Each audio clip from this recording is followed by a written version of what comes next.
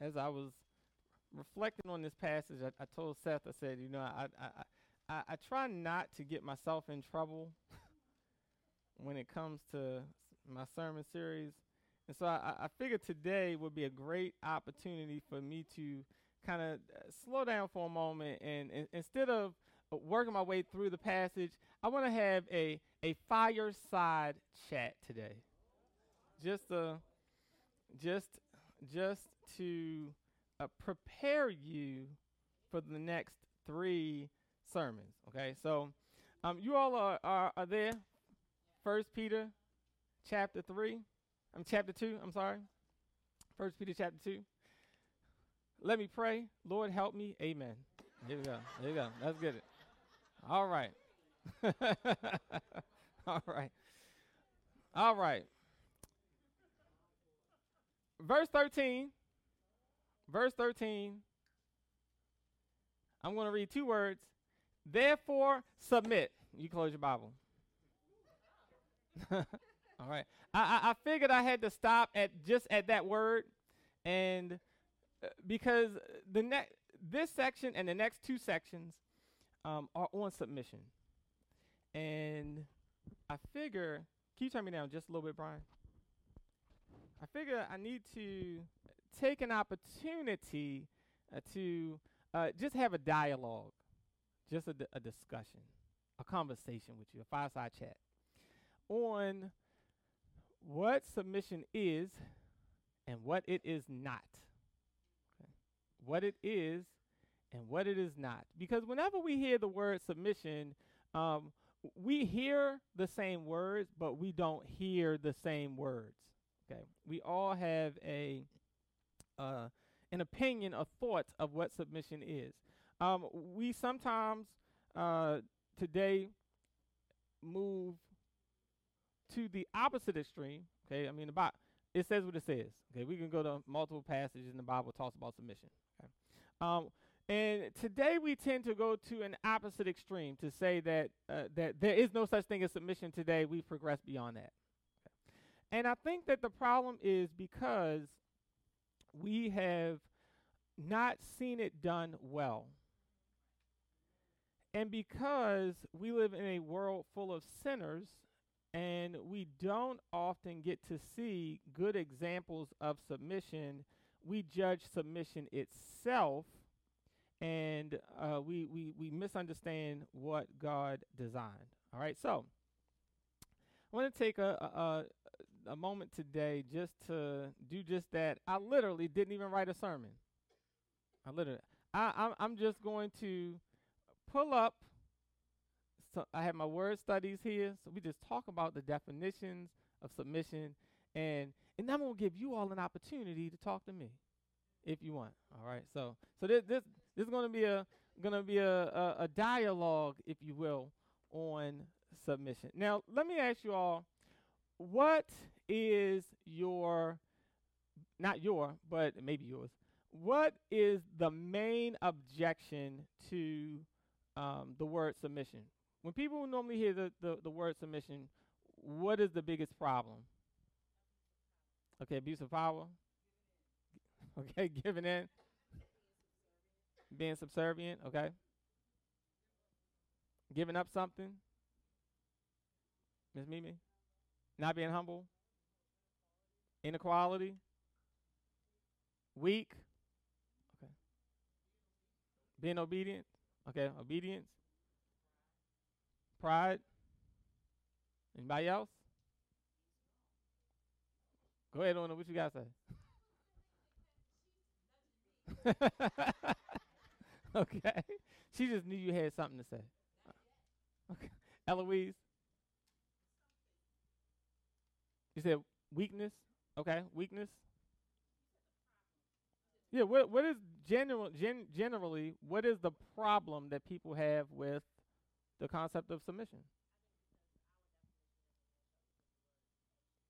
Okay, our definition doesn't match up with what the Bible says. Anybody else? Anybody else?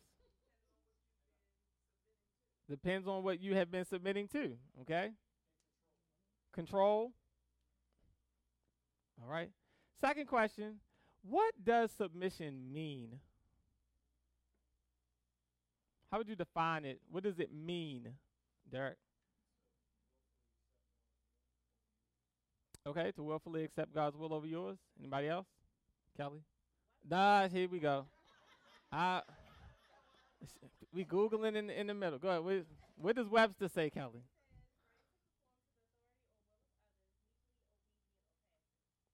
Ready to conform to the authority of others,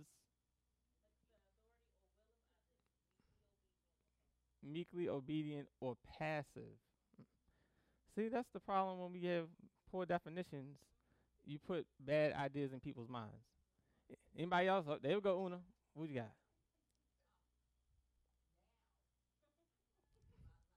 Okay. Okay, protection. Okay. Anybody else?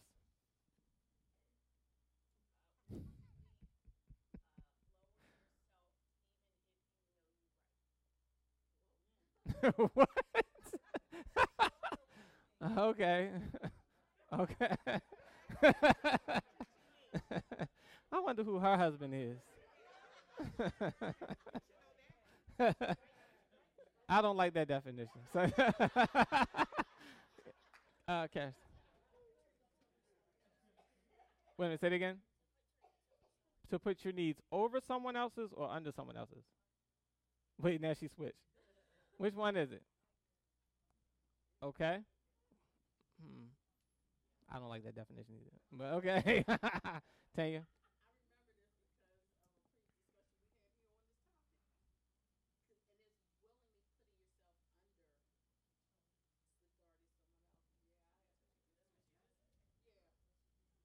Okay. No, no, no. She didn't say willingly put yourself under someone. She said willingly put your needs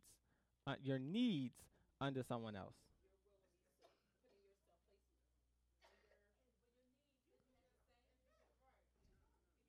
Is it? Put a asterisk there. We'll come back to that. Because the question is, well, let me say, I don't think that's true, and we'll get to that when I look at the passage I'm going to look at today. I don't think that submission is about putting the person that is submitting. Because again, we'll look at this in a moment. People try to look at the passages, whether we're talking about Ephesians chapter 5 or 1 Peter chapter 2, and say that the Bible supports the idea of mutual submission, where, where Paul says in Ephesians 5:22, he says, wives, submit to your husbands. Then he goes on 2-3 verses later, says, husbands, love your wives the same way Christ loved the church. They'll say that this is mutual submission, that the husband is responsible to submit to the wife and the wife is supposed to submit to the husband. I don't think that's true. That's not what the passage is teaching. But again, in the passage, it is not the one who is submitting that is responsible to put their needs under the other person. I think it is the person in the position of leadership and authority who is supposed to put their needs under the needs of the person that is submitting to them. And so we'll see that in a minute. Tina.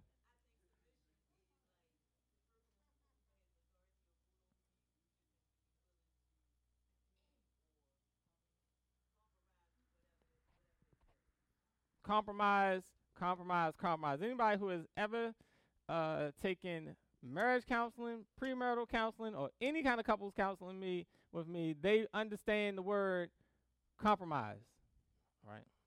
Because that is the reason why relationships fail. There's no such thing as compromise. And even when people say, "Yeah, I'm willing to compromise," compromise is I'm going to allow them to do what I want. Okay. All right. Anybody else? How would you define submission? Before we, anybody? Before I give you the definition of submission in the Bible, Brian. Order. Okay, order. All right. Let me give you really quickly some of the words that when you understand the Hebrew words and the Greek words for submission, what comes up. Okay, so the Greek word hupatasso, um, it means to cause to be in a submissive relationship.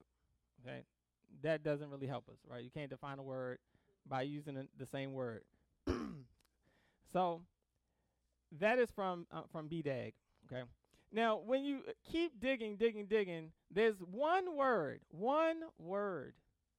that defines submission. Okay, and we all know that this is the right word because we have no problem with it in Ephesians chapter 6. In Ephesians chapter 6, it literally is the same word, and we have no problem with it. Ephesians chapter 6, it says, children, hupatasso, your parents in the Lord. Children, obey your parents in the Lord. Now, in English, we got a little slick. We like, yeah, that's not going to go over well if we say, wives, obey your husbands in the Lord. But that literally is what it says. Wives, submit, hupatasso, to your husband in the Lord. And this got real quiet. You say you're glad he's not here? Okay? Oh, this the week he should be here. Oh, man. I tell you. Yeah, call him, put him on three-way. Okay. No, I'm just joking. This is being recorded. So now, again, it got real quiet. I just saw all of the color go out of 70% of the people in the room. Okay. Okay. You're like, what? It means what? It is a military word, right? For what soldiers also, because remember, Greek is a picture language. It is a military word for what soldiers are supposed to do with their commanding officers.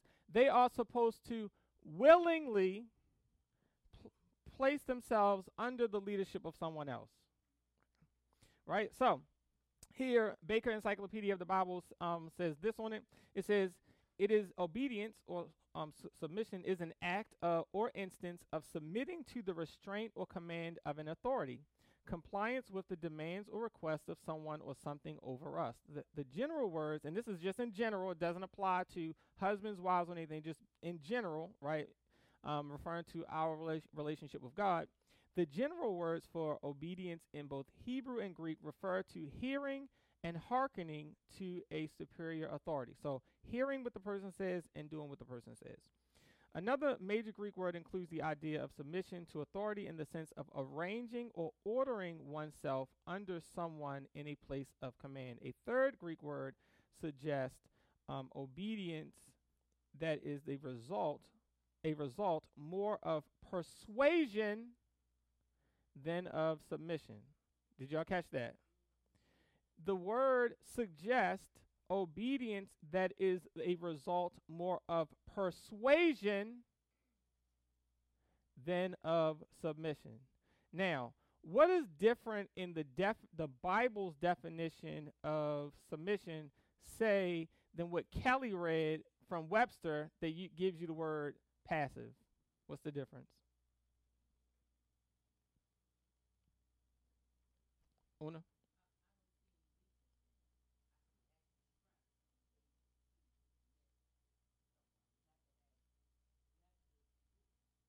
Okay, because it's something that you do willfully.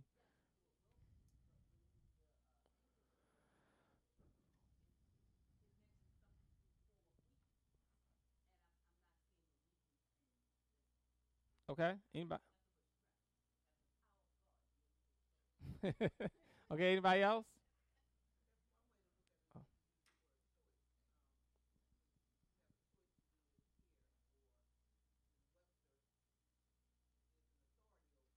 Mm-hmm. Okay. Wait a minute. The word persuasion sticks out. Okay, and why does the word persuasion stick out to you?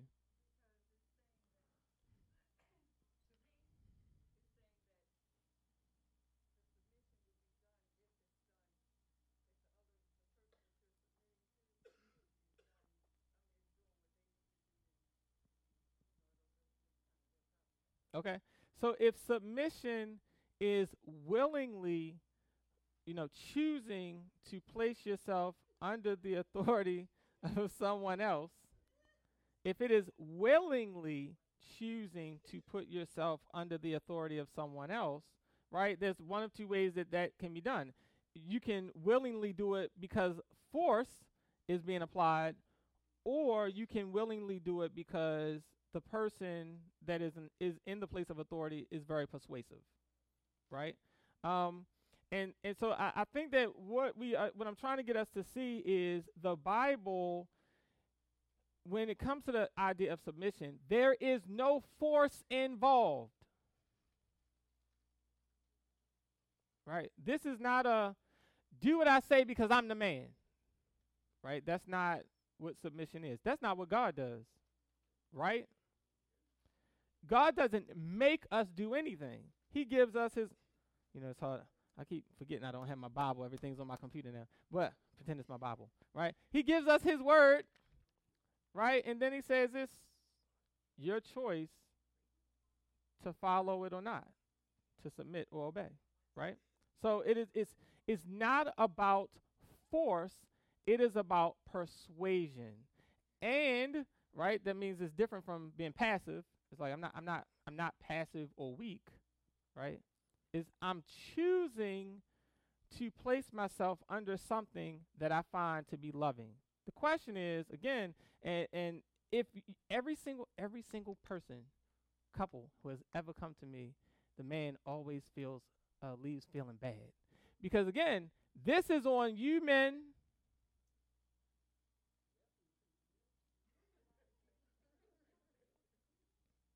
This is on you. If your wife is not willingly submitting to your leadership, you must be doing something wrong. Now, let me say, we live in a fallen world.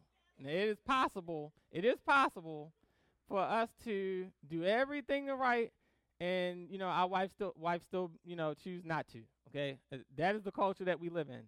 But listen, I think that the majority of the reason why we fail on this topic of submission is because we aren't doing it right. It's about persuasion, not force. If you have to start a conversation with, I'm the man, I'm the husband, it's like you've already lost the conversation. You just hang it up, just wait for the next argument. Right? If I had to come here and say to people, you need to do it, why do I need to do this? Because I'm the pastor, that's why. Immediately, you will be immediately turned off by that, right? You would be turned off because you would think I'm only pulling a power play because of my position. And then we go home and say, do it because I said so. Why do you say I'm the husband? Now, this don't work for children because I do that with my kids. They'll be like, why I got to do that, girl? If you want your teeth to stay in your mouth, you better do what I said because I'm your father. Okay. But listen, our wives are not children. Right? God took Eve from Adam's rib because she was an equal partner to him. Didn't take it from his foot. Didn't take it from his back. Okay?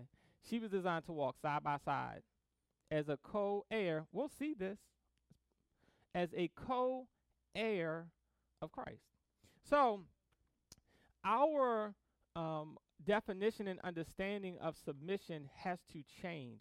It is, as Una so greatly said, it is a topic of submission. I remember this had to be maybe 2002, 2003. At my old church, I remember preaching on Ephesians chapter 5.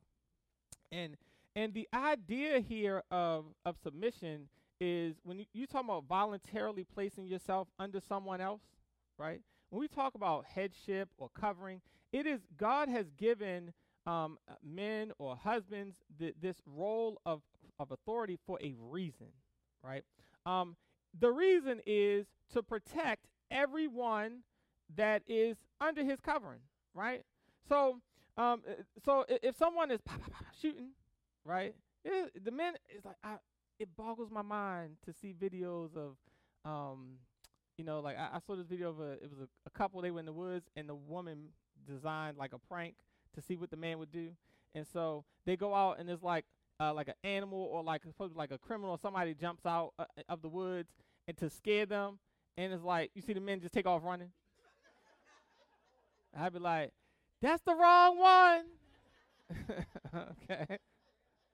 He doesn't understand the idea of covering, headship, protection. Okay. Right? You want the one that's going to step in front of the bullet or step in front of the dog or the bear or whatever. Okay. Those men have the right understanding of headship and submission. Now, what I want us to see, I want you to turn to Ephesians chapter 5. Okay. Ephesians chapter 5. And I want us to see that submission is a requirement, right? The Bible talks about it, right? We want our wives to submit, our children to submit. But let us look at what the passage says.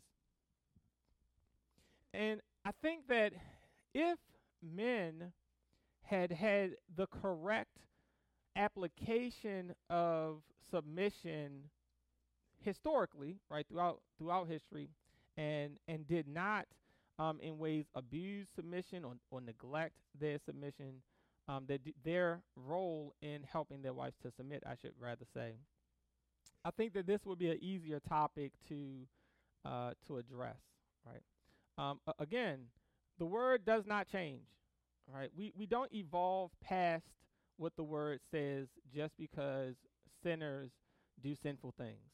Okay.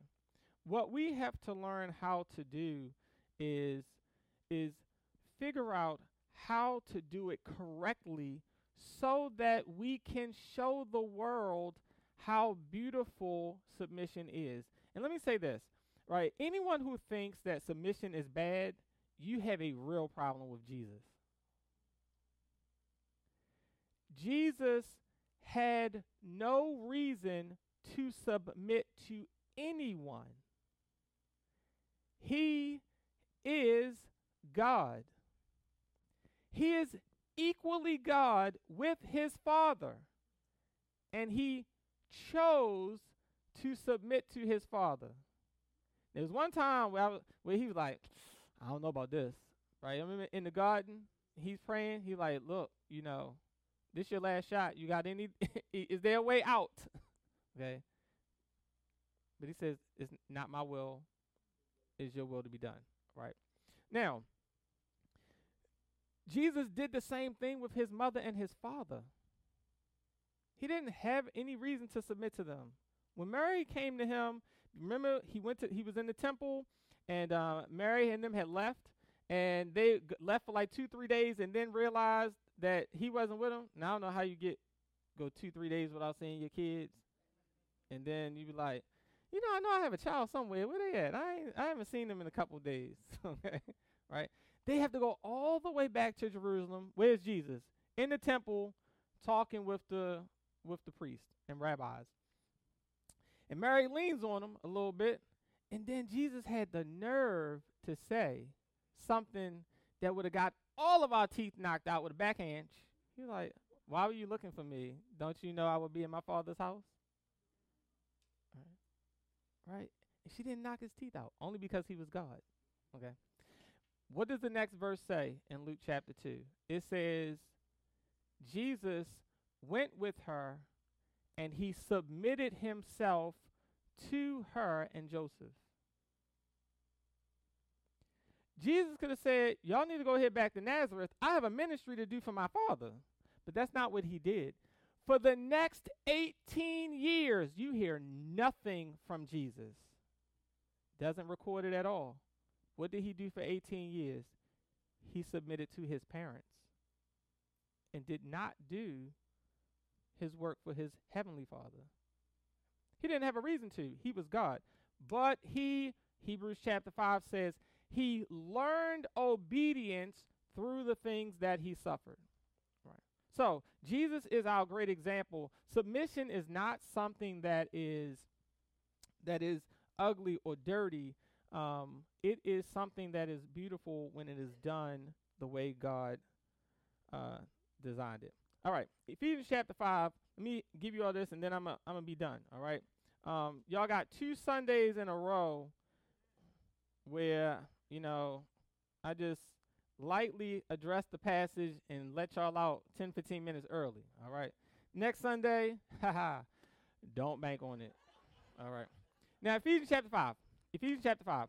Now I want us to see that this whole conversation about submission comes immediately after Paul's statements on being filled with the Spirit. I'm going to say that one more time. Paul's statements about submission come immediately after his statements about being filled with the Spirit. Now, why is that important? It's important because we completely separate what we view as being filled with the Spirit from how we live our lives after we leave church. We think being filled with the Spirit is how loud somebody's banging on the keyboard, bing, bing, bing, bing, bing, bing, bing, bing, bing. Right? How well somebody danced during service. Oh, how many people fell out on the floor this week? That's being filled with the Spirit. And what Paul is trying to help us to see is if you do not, all that is great. I'm not saying, don't speak in tongues, fall out, shout, and dance. And all. You do all of that stuff. But if you do not get up off the floor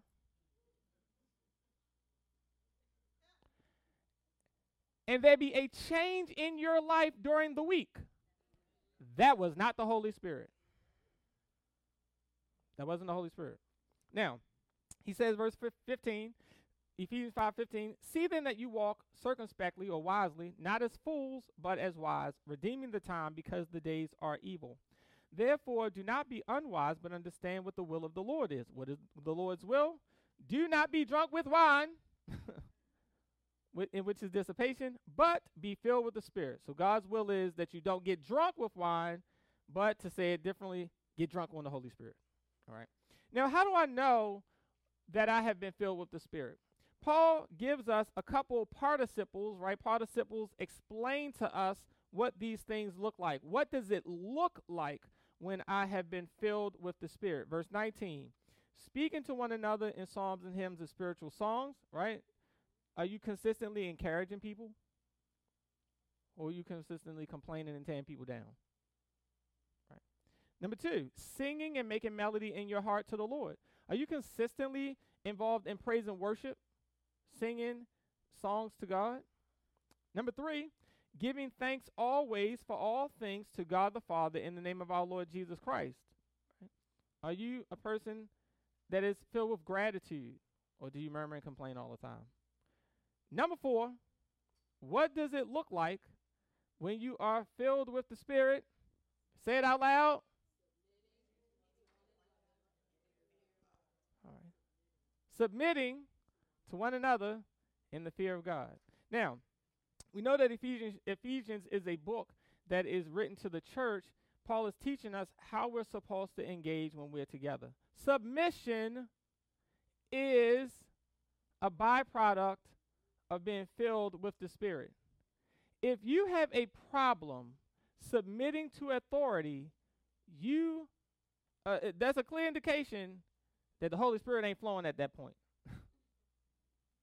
Because the Holy Spirit brings about submission, right?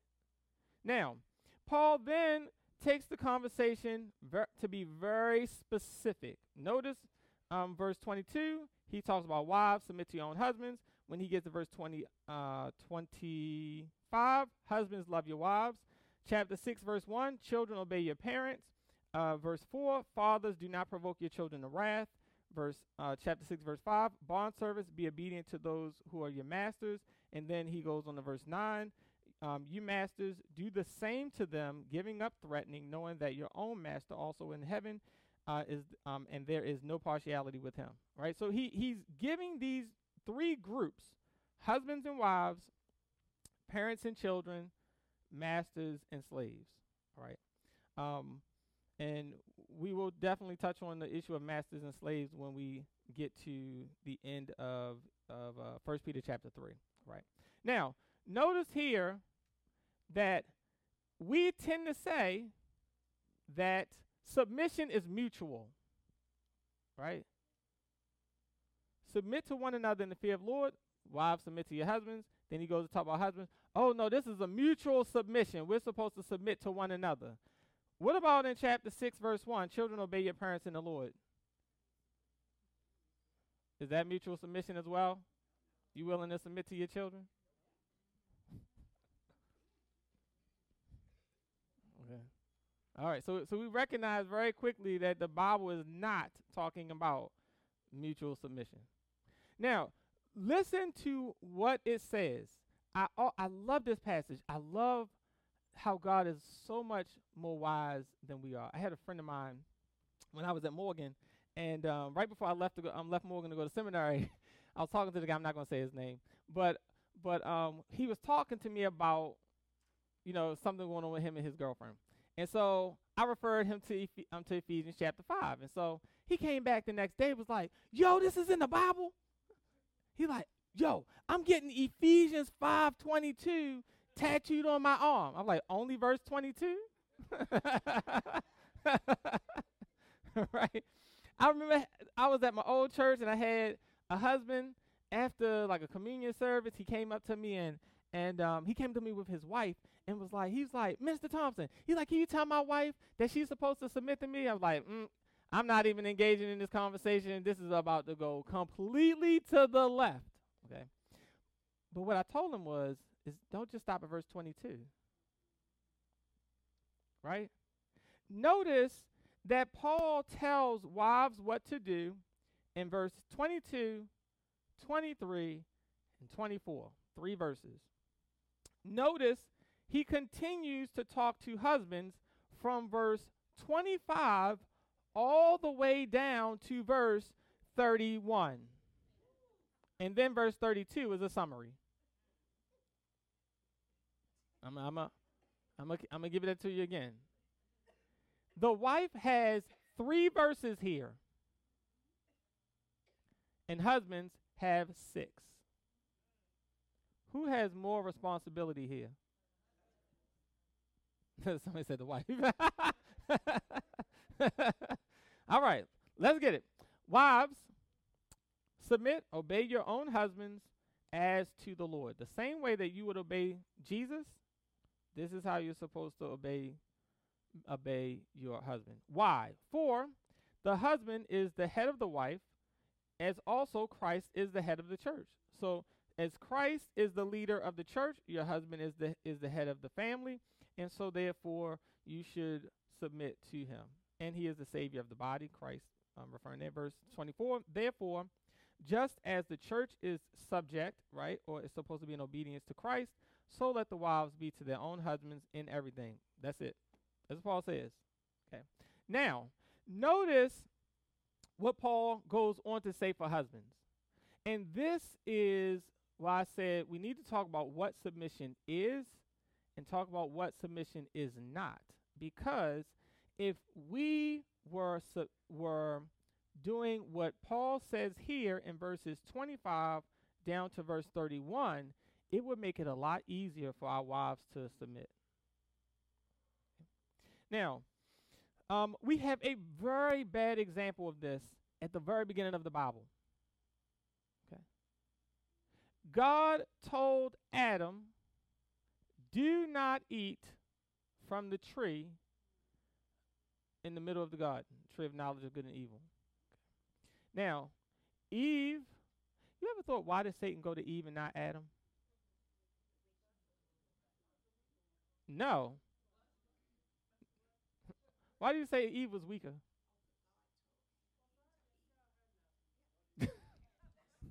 God didn't tell her nothing. Okay. He told it to Adam.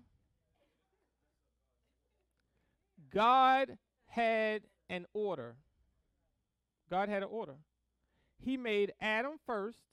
He gave Adam the instructions for the family. It was Adam's responsibility to protect and take care of his family.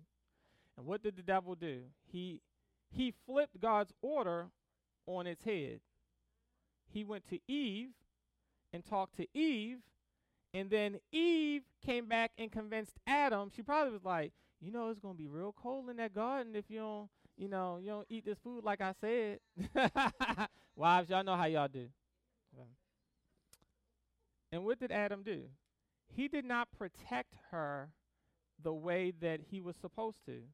He was supposed to step up. And notice, Adam was standing right there. It says, Eve gave the food to Adam who was with her. He stood right there and watched Satan convince Eve to disobey God, and he said nothing.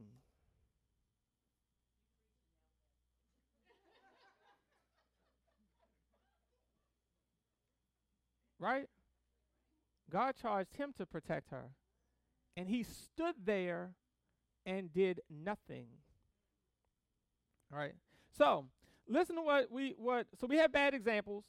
Jesus is the good example. This is what Paul says. I'm going to give you this stuff, and then I'll be done. Husbands, love your wives. Okay? Love your wives. I love my wife. Or, I think I love my wife. Right. We all saw that movie. Okay. Right. Husbands, love your wives. I love my wife. I go to work every day. I bring my paycheck home. I love my wife. I don't cheat. I do love my wife. Now, he qualifies what this love is supposed to look like, right? Notice he says to the wives, submit to your husbands as to the Lord, right? The same way you would submit to the Lord. He says the same thing for husbands. Love your wives just as Christ also loved the church and gave himself for her. The way that you teach your wife to willingly and lovingly submit to your leadership is you have to sacrifice for her the same way Jesus sacrificed for the church. He didn't want to get on that cross, but he did it anyway. You may not want to do dishes, but you should do them anyway. I'll say it from my mind. You may not want to cut the grass, but you need to do it anyway. Okay. Okay. Right? Husbands are supposed to love their wives the same way Jesus loved the church. You are supposed to love your wife to the point of death. And death looks very different for each one of us. Death might look like not watching ESPN when you want to so that you can help with the kids.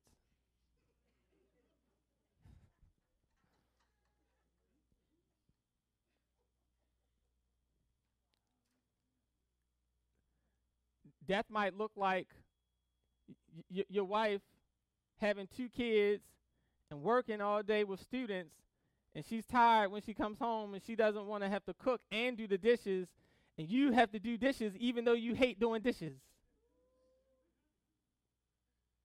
Until you get kids that's old enough to wash them now. And then we just say, praise the Lord, hallelujah. Okay? Right. You might have to take over some duties around the house. Maybe that's what it looks like to love your wife the same way Christ loved the church. That is not in the text. That's not what the Bible says. Let's keep looking. It's there. What is the reason that you love your wife the same way that Christ loved the church? Verse 26, that the purpose, he might sanctify and cleanse her with the washing of water by the word, right? So the first thing is you want your wife to grow spiritually. right? And by the way, when it talks about you washing your wife with the water of the word, that means that you should know more about the Bible than your wife, which means that you have to come to church and not watch football on Sundays while your wife is here with the kids. That's just a little side note. Okay. You should be leading. I know they like, well, the Ravens gonna be playing very soon, so you may hurry up with this. Nah, I know, I'm joking, but we need to lead spiritually. That's what it looks like first. Number 2, verse 27, that he might present her to himself a glorious church, not having spot or wrinkle or any such thing, but that she should be holy and without blemish. You know what Jesus never does? Jesus never talks down to Christians because of the sin in their lives. You know what he did? He died to cover those sins. He doesn't talk down to or badger Christians. You need to do better. You ain't nothing. You better do this. You ain't had my dinner on the table. He doesn't do that. What Jesus does is he sacrificed himself for the church so that when he sees something that he does not like in the church, he lovingly works to make that better. Right? The Bible says it's the goodness of God that leads us to repentance. So, when you see something your wife is doing that you do not like, don't nag her or beat her up about it. You be extra nice or good to her, because it is the goodness of God that leads us to repentance. It's the same thing with us as husbands. It is us being extra loving and patient and gentle with them that will bring them to loving us or changing that behavior. Right, wives, that goes for you all too. All right. Now, here, what he says, verse 28. So, husbands ought to love their own wives as their own bodies. The same way you take care of yourself physically, that's the way you should be taking care of your wife. You wouldn't want someone to hit on you physically. You shouldn't do that to your wife. You wouldn't want someone to bully you into doing something. You should not do that to your wife. You need to treat her the same way you treat yourself. He who loves his wife loves himself, for no one ever hated his own wife, but what? Nourishes and cherishes it, as the Lord does the church. Now, you know what these two words, nourish and cherish, mean? One means to feed you physically, and the other one means to feed you emotionally. That's what you are supposed to do for your wife. You're supposed to feed her physically, and you feed her emotionally. Right? We have no problem with the physical part, right? We go work. We want to eat too. So we make sure that the food is there. Do we feed our wives emotionally? I know women speak 3 times as many words a day as men. And we do not have, me included, we lack the capacity of hearing that many words every single day. I'd be like, give me the Reader's Digest version, But if we love our wives the same way that Christ loved the church, we would do a lot more to feed them emotionally. Now, how do we know what it is that we should be doing to feed our wives emotionally? I give this test to every single couple. It's brilliant. I didn't come up with it. I might did, I don't know. But it's brilliant. If it's brilliant, it came from me. If it's not, that was somebody else. What does your wife complain about the most?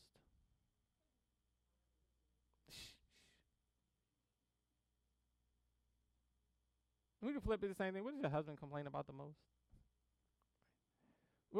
What does your wife complain about the most? That is where you are not nourishing and cherishing her.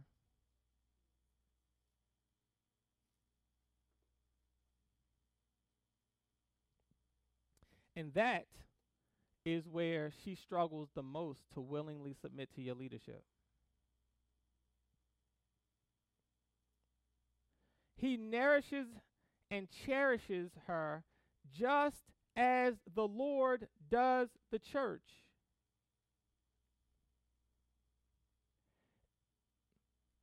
This is real submission. Now, I went out to have these conversations, and we could go on to chapter 6 and talk about parents and children, right? We went out to, you do what I say because I'm your parent, okay? The Bible says, honor your father and mother, that's it, okay? But it goes on to say, don't provoke your children to wrath. Just because you're in a place of authority doesn't mean you have to talk down to them. Oftentimes, it's about the way you say it, not what you say, right? And so we have to learn these lessons. Running out of time, I'm going to stop. But what I'm trying to get us to see is submission is not a dirty word. Just because me included, I'm a human being. You know, if we give an interview to Janita, give her the microphone. Don't give her the microphone. Right? She could tell you. Most pastors are hypocrites at some point. It's not possible to do this. I'm a fallen human being. I do not nourish and cherish Janita every single time. Sometimes I just be like, Lord, I'm just going to have to ask for forgiveness on this one. Okay. Right? I'm a sinner as well. But what I can say is I have earned her submission. It was hard to earn it. Okay. And sometimes I have to remind her, you know, I earned this, right? So no. but what I'm trying to get us to see, right, as we move forward, is submission is something that must be earned. It must be earned. People willingly following what you say must be earned. We know that. We know it, right? Right? Because in church, we do it, right? I watch it all the time. Sometimes, you know, not now. I'm talking about previously. You know, we had people who have come and you know, they knew I have a title. You all going to, you know, do X, Y, Z. And then they come to me like, Pastor, they're not listening to me. I know why. You haven't built a relationship with them. I have earned the right to say some things to people in this room. Okay? And y'all still be upset. Right? But, you know, you be upset and tell other people. So, no. Right? I've earned that. Right? You know, for a variety of reasons, right? It really takes time. Now, again, I wanted to say I don't say any of this stuff, you know, to, you know, for myself, right? I'm sharing this because I have blown it, and yet, you know, I feel that Janita often gives me the benefit of the doubt. Now, we often have some intense fellowship, you know. Sometimes I'm like, yeah, I think we should do this. We're like, no, I don't want to do that. And it was like, we have to do it. I'm like, no. So it's a back and forth. It is not like, hey, you know, Janita, we need to do X, Y, Z. Okay. That doesn't happen in my house. All of you know, Janita, you know that does not happen in my house. Okay. It takes a little while to, you know, come to these conclusions. But listen, when we got married, one of the things we talked about, you know, because Janita was, you know, late 20s when we got married, and she was like, hey, you know, I'm going to want to have kids. I want to stay home with the kids, and, you know, until they go to school. And I'm like, huh? Right, no, I'm just joking. But, I was like, hey, great, that's fine. You know, so then she was like, all right, well, I'm ready. I'm like, well, just one more year. And you're like, no, I already told my principal. I ain't coming back next year. And I'm like, Oh, okay. So what I had to do? I work my full-time job and a part-time job so that she could stay home with the kids because that is what made her happy, right? You know, was I tired? Absolutely, but I did it. And then she had the nerve. She had to get pregnant again. So she did it by herself, right? She had the nerve. I'm working 9 a.m. to 9 p.m. She had the nerve to say, "All right, well, I need you to help me in the middle of the night when I'm nursing. You go get the baby and bring it to me. I'll nurse her, and then you put her back." I'm like, "What?" And I woke up one night, and I got up, and I know I was walking out my bedroom door and walked straight into the wall. I'm like, "I'm awake. I'm awake." right, right. And I would oftentimes complain. I'm like, man, when I come home, I'm like, this place should be clean. There's like toys all over the place. And she said, well, you don't know how it is to have 2 kids. It's hard work. I'm like, you sitting at home all day. And then she was like, all right, well, I'm go back to work. You can have the kids. I'm like, this is a piece of cake. I was like, oh Lord. I said, I don't see how mothers do this. Oh, I'm just like, I'm like, can they start going to school a year early? I'm like, what? And I learned to appreciate what she did. I had to apologize. I'm like, oh, I'm so sorry. She would come home and be like, why is dishes not finished? Why is toys on the floor? I'm like, girl, I can't do nothing. These kids are all over the place. I don't even start studying the Bible until you get home from work.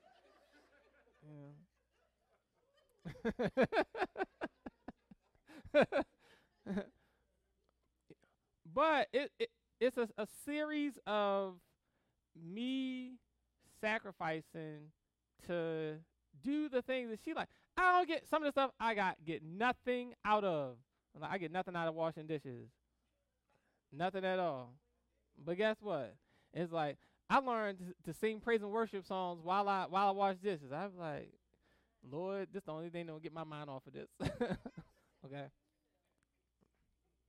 Right? Cutting the grass, my father, it's his fault.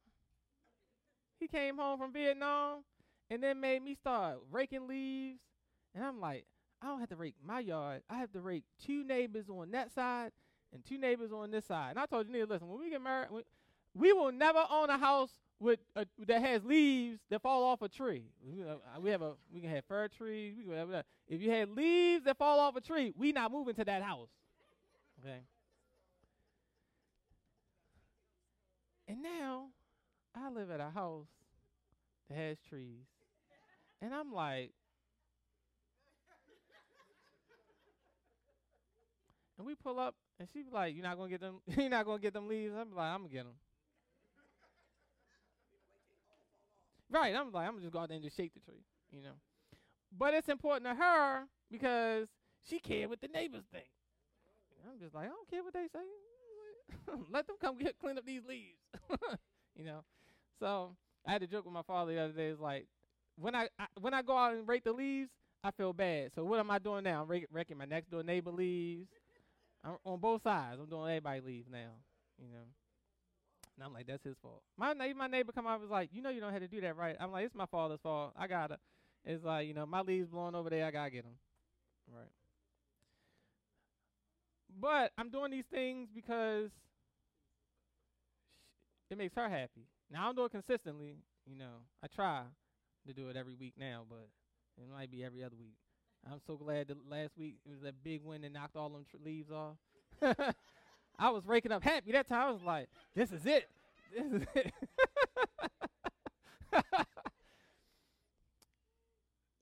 So when there are times where I feel very strongly, right, I never go in and be like, no, we doing this, right? I go in and I'm like, hey, this is what I think. What do you think? And she tell me all the reasons why I'm wrong. Okay. And I have to take into account her feelings because the decision that I make, right, is going to affect her. So I never go in and be like, well, my husband be doing this because I said so. Right? Even in times where I'm like, no, we really have to do this. And she doesn't agree. I mean, she doesn't quietly go along with it, but she goes along with it. Because she knows that I'm not doing something that's in my best interest and not hers. Right? So again, I wanted us to have this conversation on submission. Submission is not a bad thing. There are tons of poor examples. But number one, men, we have to step up and make good examples. Because if we do not step up and make good examples, right, we're going to teach the next generation that it's a bad thing and we continue the cycle. Right? Number two, if we don't, step up and provide good examples, we're never going to, again, we're going to constantly be having this conflict with our spouse, right? Back and forth, husband and wife, there's always going to be conflict. We're going to teach our children that this conflict is normal. They're not going to want to get married. Look at the stats in our country. People are just bypassing. Marriage is not, it's not a good thing, right? People are opting to live together instead of marriage because they feel, I want to be able to walk away if necessary, right? Because we don't show good examples. And number three, notice here at the end of chapter 5, notice what Paul says, right? I said I was done. But look at this verse. Listen to what he says here. Verse 32, he gives us this whole thing about husbands and wives. And listen to what he says, verse 32. This is a great mystery, but I speak concerning Christ and the church. He gives you this whole dialogue about how husbands and wives are supposed to treat each other. And then he ends it and says, I'm giving you this analogy so that you all can have good relationships, but this is not about you. This is about Christ and the church. What your marriage says to the world is going to affect what people think about Jesus.